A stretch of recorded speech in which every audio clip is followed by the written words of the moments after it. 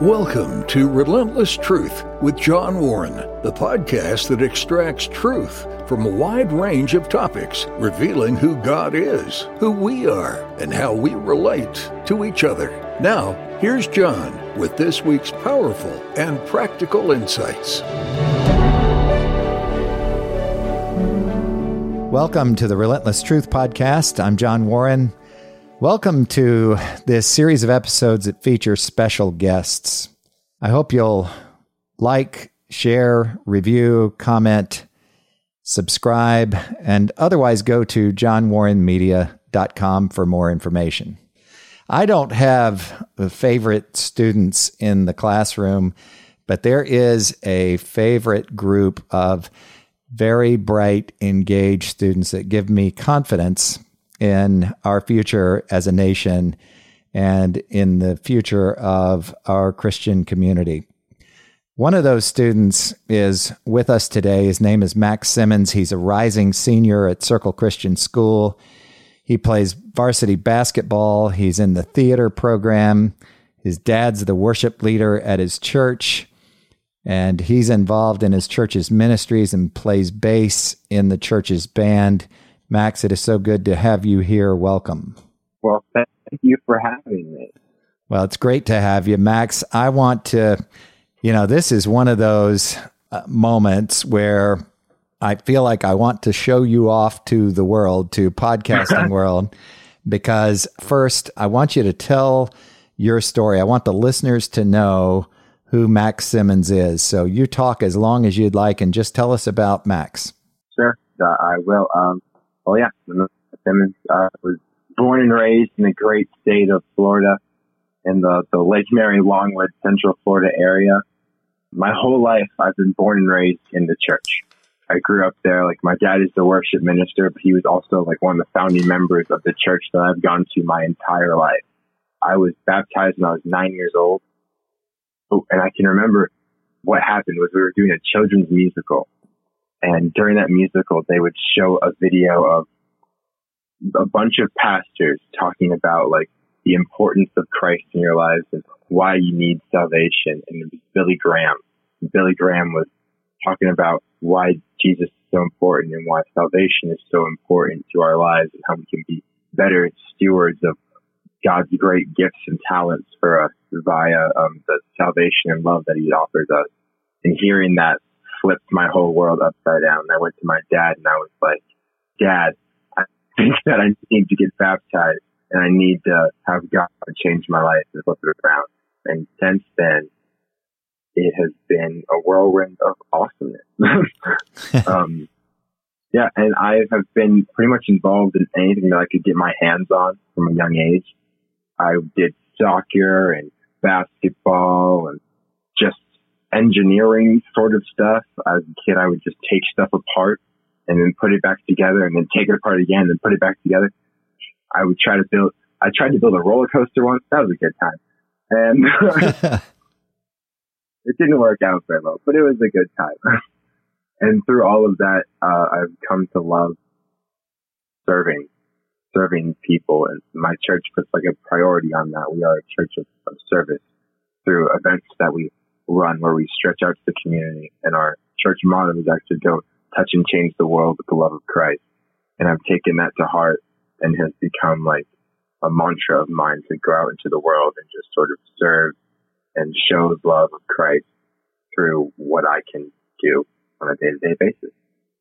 And then that's kind of it, I guess. Well, I want to give you a chance to give your church a plug. What is the name of your church? It's called the Church at 434. And your dad is a pastor there. Yeah, he's the worship leader, not the pastor. His name is Michael Simmons. Your mom is Gretchen.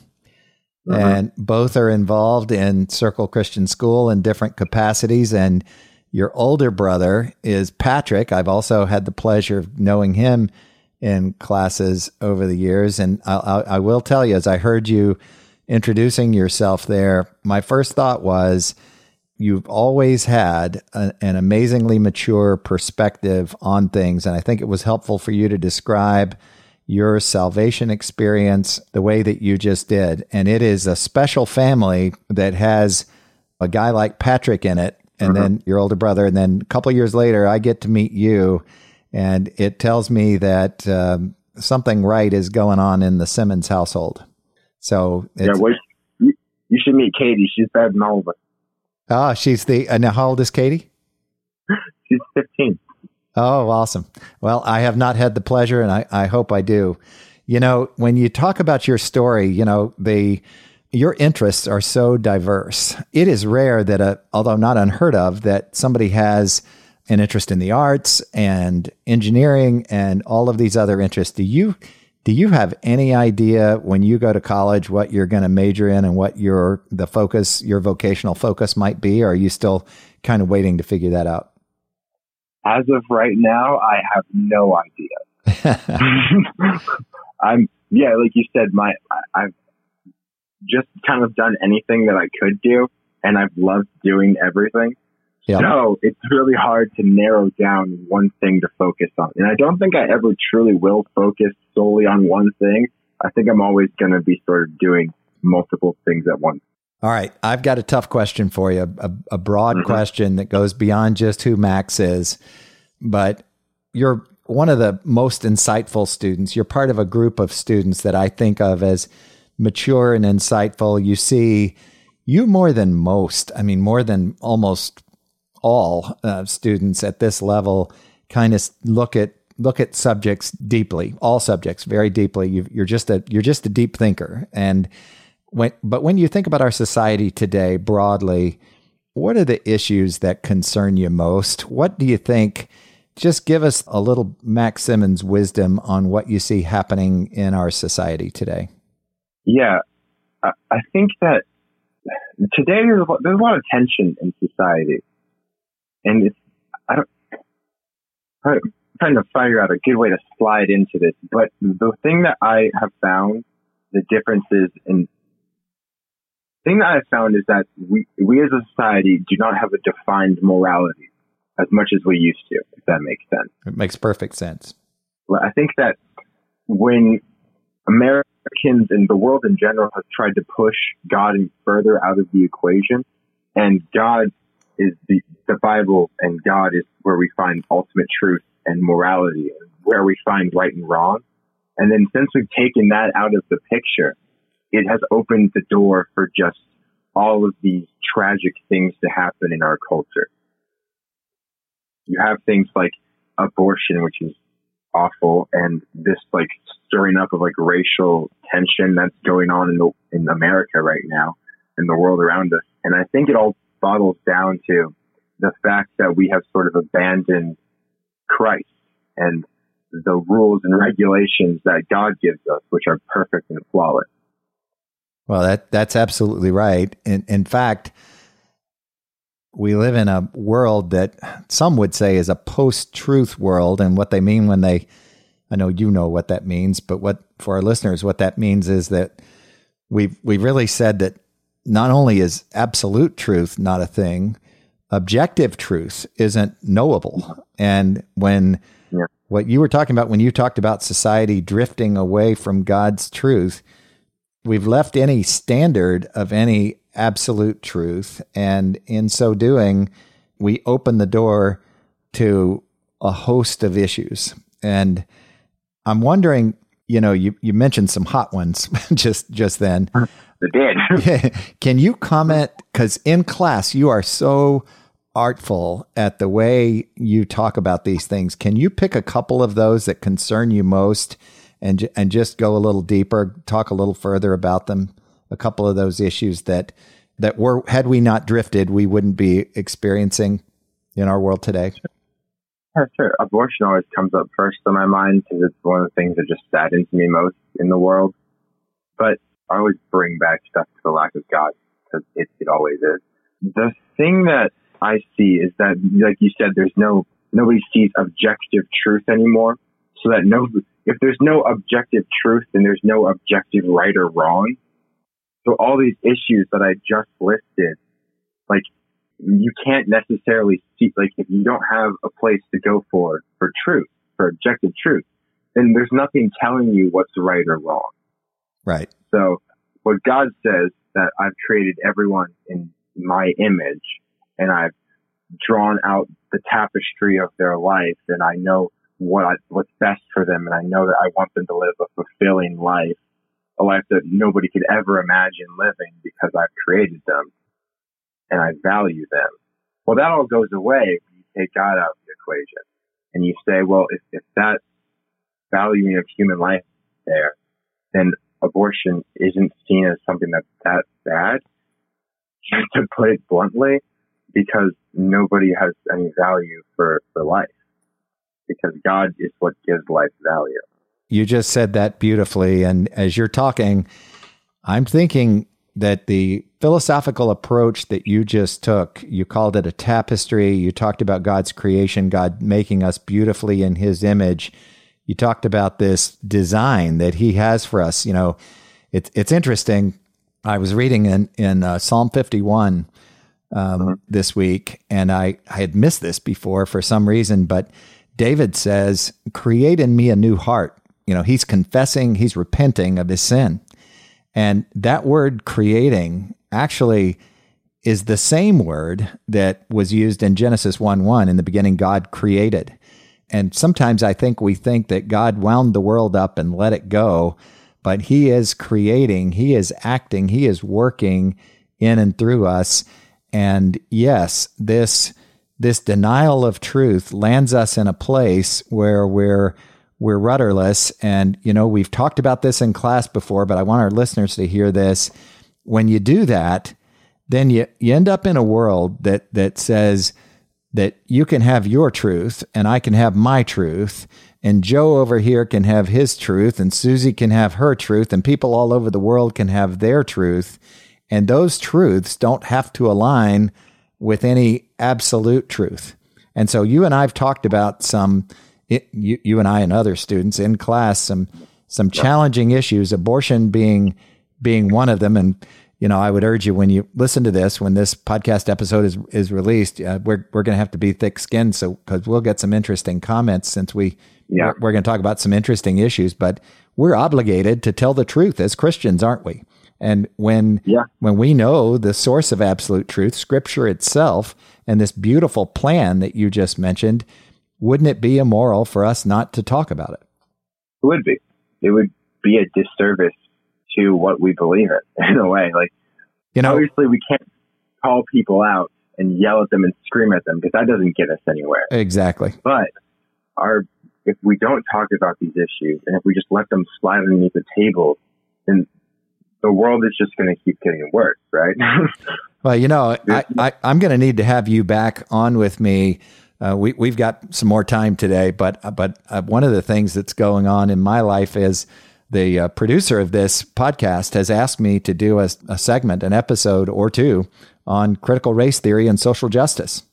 And for the reasons you just cited, that's intimidating to me. I understand what those issues are all about. I could have replaced the word abortion in your answer about, you know, a current event that concerns us in society with those topics, and pretty much my answer, my response would be the same. I need to tell the truth. I need to tell the truth in love. God's word, his creation, he did make us in his image, created us in his image, and we can talk about the fall and the implications of the fall and all of that. But that creation, his creative work and his plan for this universe, gives us clarity on all of these issues, including social justice, critical race theory, abortion, and a lot of other hot topics that seem to divide us today. Yeah, 100%. So tell me about this. I know that our listeners are already fascinated by who Max is, and you've already gone deep in talking about issues that concern you in society. What's it like to be a Christian young man, your age, a rising high school senior, in a world that doesn't always embrace Christianity? Can you just give some color to that?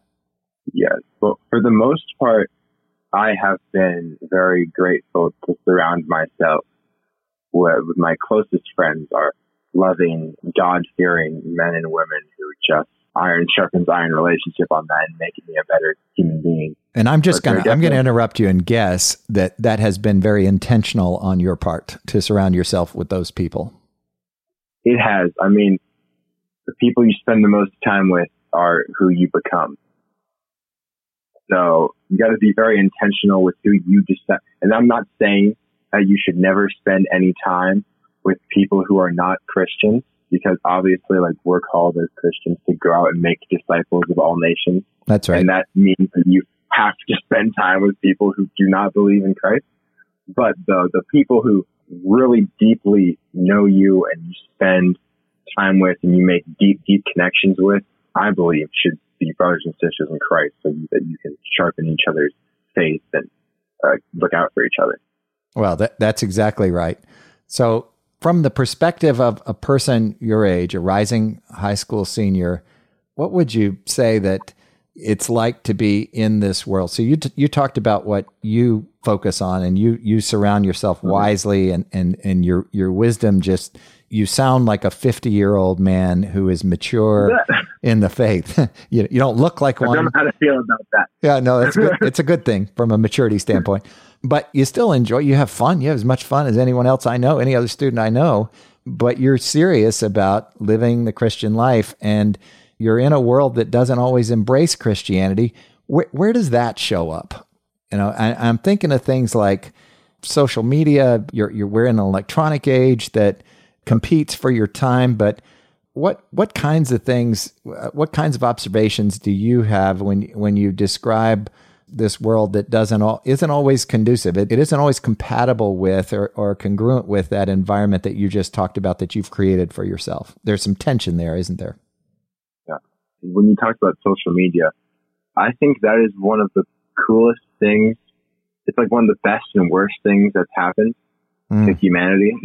Yep. Because it's so interesting to be able to know what's going on anywhere at a moment's notice. And that's a very cool and unique thing.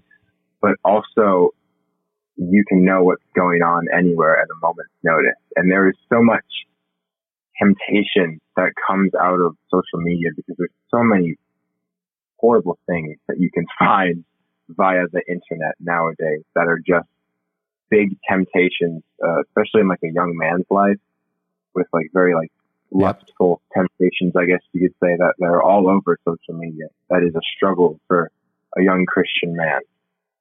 Yeah.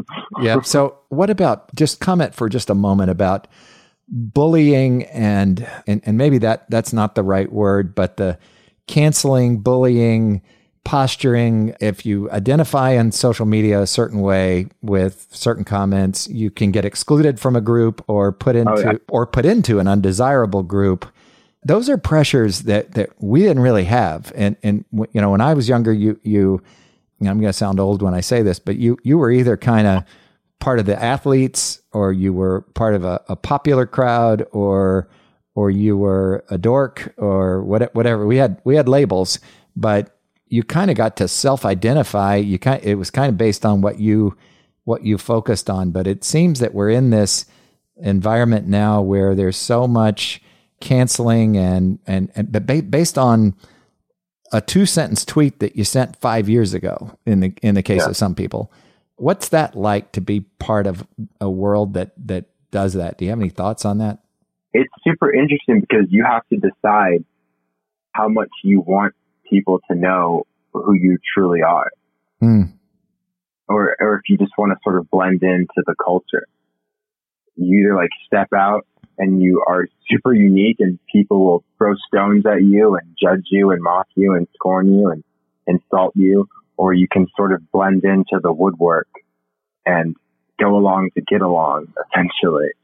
And it's so, I don't understand cancel culture very well because I just don't get it. It doesn't leave room for people to grow. That's the whole biggest thing. You said that you can look up a tweet from 5 years ago and then people can take your job away because of it. The whole social media is a series of trends that become cool and uncool, and you follow those trends and you're good. But if you stand firm in what you believe and what you think is right, then it's not a pretty picture.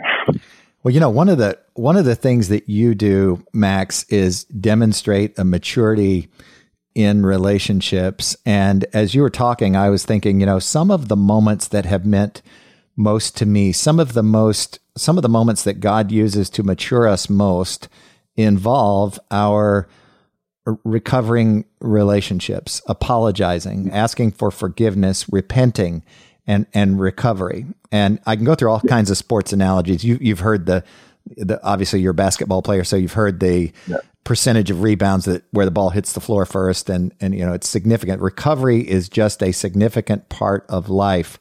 And it seems to me that we've kind of, in some circles, social media takes part of that away, and it makes a lot of sins, a lot of errors, a lot of mistakes, and some that aren't mistakes, unforgivable. And so it kind of robs us, I think, of the opportunity to forgive others because, they got dismissed, they're gone. And it also can rob the offending party of the opportunity to recover relationally, and that's just not what Scripture teaches, and it's not how life works. See, it's the exact opposite. And no human being has ever gone through life perfectly except Jesus, right? We've all made mistakes, and we've all screwed up over the years. Again and again. Again and again and again. The thing that Christianity offers is it says, like, God says, I know that you've messed up, but I still want you, and I know, and I can forgive you, and you can repent. And repentance is just doing a 180 and turning away from your mistakes and going into a new life and a new hope in Christ. That's exactly right. And so when you look at cancel culture, and for that example, is that it does leave no room for forgiveness. Yeah, and so to that extent, it's anti-biblical, isn't it? It is. It expects you to live a perfect life, which we know is impossible. We're all going to make mistakes. And which then leads us, I'm sorry to interrupt you, but this then leads us to living a fake life, a manufactured life. You've heard some funny songs about an online persona versus real personas. It can make a young person, and I get to talk to you and students like you every year. Over 100 of students a year go through my classes, and I am amazed at how many of you who think about your careers and your future have to be careful even about the online platforms that you choose to engage in because of this cancel culture. And I guess the fear for some young people is that if I stand out in a particular way, I might get excluded from opportunity down the road. Yeah, that is why it's so hard for me to judge who somebody is based off of like their social media feed, because it's when you're on there, you kind of want to just try to blend in. Yep. And then when you get around real people and you see that, like these people aren't perfect either. You're yourself and you're free to express your opinions and your thoughts and ideas. Well, that's exactly right. Max, I want to take some more of your time here, and I want you to talk to parents like me. Mm-hmm. And I want you to tell us, and you've already talked about some of these things, but tell us from the perspective of a high school senior what we should know about your generation. One of the blessings of being me in that classroom is that I get to know your generation a little bit. So this is your, and my confidence is restored. I get a sense of peace. I know our listeners are amazed listening to you and your insights because of your maturity, but this is your opportunity to tell us what your generation would like older generations to know about you. Yeah, from what I think you need to know about my generation is that we want the same things as everybody else does. We want to be heard. We want to be respected. All that stuff. We want our ideas to be out there.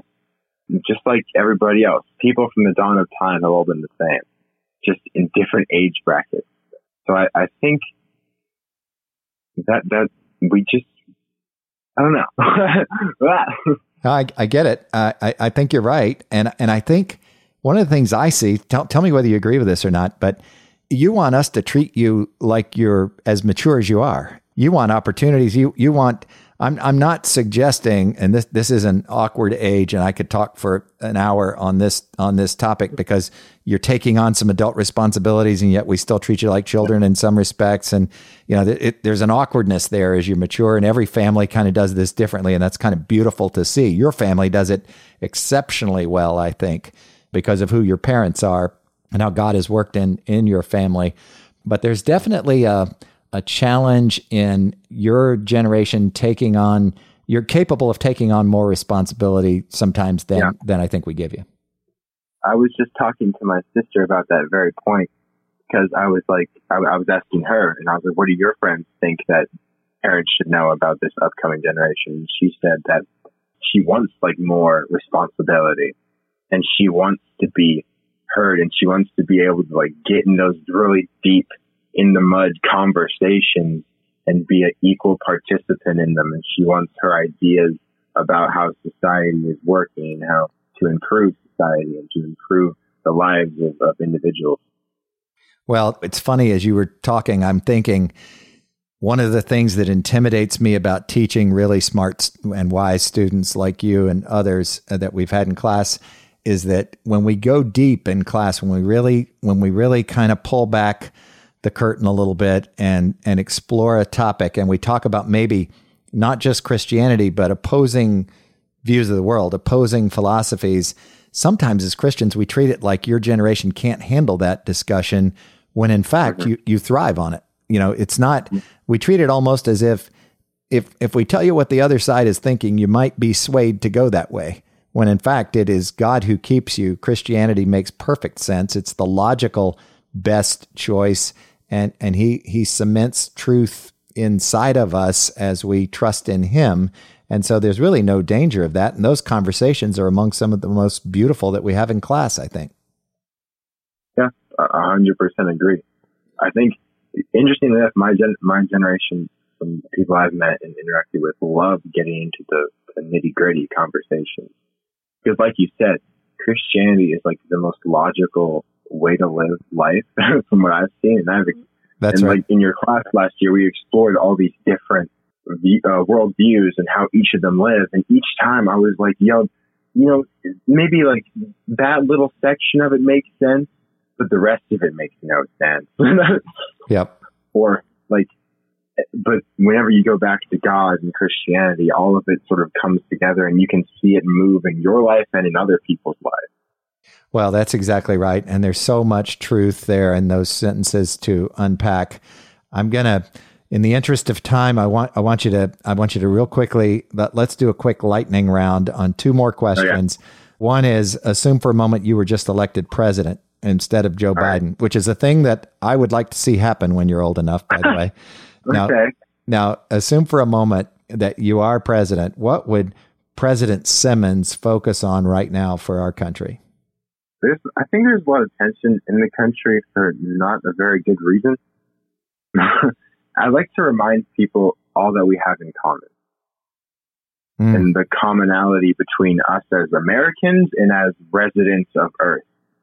If you look at it from a Christian perspective, just like historically, we all go back to Adam and Eve. So we're all related in that. That's right. And even if you look at it from like an evolutionary perspective, we all evolved. As my dad likes to say, we've all evolved from the same primordial ooze. So even so, we're all related in a deep way, and we all want the same things. The only difference that I see with my eyes is the difference in melanin in our skin. But we all want to live a good life, a long life, a prosperous life, and I think that I would try to heal that wound, because it's super important to me that we can all be united in the fact that we're all, at the end of the day, no matter what our political differences are, whether we think vaccines are good or if they're not good, or whatever, if you're Christian or not Christian, we're all people who want the best for ourselves and for our families and it's funny. I'm an introvert. I think they call me an ambivert because I'm kind of in the middle when I take those assessments. And that's what I am. And yet when I go out and meet people, when I'm thrust into a social setting with people I don't know, I am amazed that what you just said is true, that we all have way more in common, regardless of the color of our skin, regardless of our origin, regardless of our backgrounds, our socioeconomic status. We have way more in common than we often think. And it, we usually say things like, my generation says this a lot, it's a small world. And when in fact, what we're saying is we really have a lot more in common than we think. And we don't, that's not a front of mind kind of awareness as we live this life. So I think you're absolutely right. And I've got one final question for you, and I do want to have you back and discuss a couple of these topics more deeply. But I want our listeners to know a little more about who you are. The gospel of Jesus Christ is clearly the thing that is missing from the lives of so many people. Christianity is also often referenced as the narrow way. I want you to talk just for a minute to young people who are Christians right now and don't know what to do to improve the world. How does the gospel inform us or how does Scripture inform us on how to live and how we can make an impact on this world, make the world a better place? Well, the first part of my answer is in the question. Go to Scripture. If I wanted to know how to change the world, I would look at an example of Jesus, who was the only man who stepped into the world and just flipped it on its head. That's right. Well, actually, it was upside down, so he flipped it right side up again with love. And he tells us the first and second greatest commandment is love Lord your God with all your heart and all your strength, and love the Lord and love your neighbor as yourself.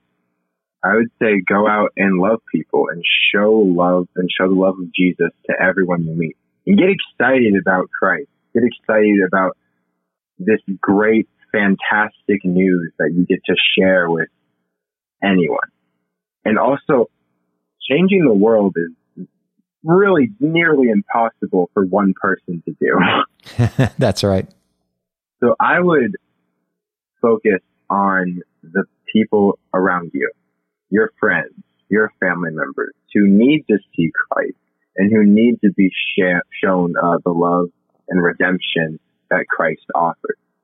Because if 5 of us go to our friend and tell them about Christ and they happen to accept Christ, then we have 10 of us now. And if all 10 of us go out and we talk to one person and let's say 7 accept it, well, then we have 17.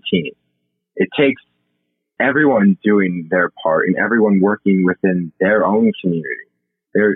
Even if you're a worldwide figure, you're not going to change the hearts and minds of everyone. And like you said, and not everyone's going to listen either, but the road to Christianity is a very narrow road, and the road to hell is a wide one. Oh, that's right. But let's say that 90% of people don't accept him. I'm fighting for those 10%. And also, I want to remind everyone that people are much more willing to listen than what you might think they are. I've had experiences of this where I'm like, I don't know if I should talk to them about it, just because they might just turn around and not listen or just walk away. But it turns out when you offer hope, people listen up. Well, and most people are hurting more. We also have something else in common, and that is our pain. And most people have more guilt and fear, broadly anxiety, than we advertise, than we disclose. So I think that's the reason that most people are willing to hear the gospel, especially if they see it lived out in our lives. Mm-hmm. It really is a message of hope. Exactly. And peace and joy. Jesus said, I love you so much. I want you to be with me in eternity in heaven. So I died for you so that you could live a prosperous life full of peace that passes all understanding and joy if you choose to.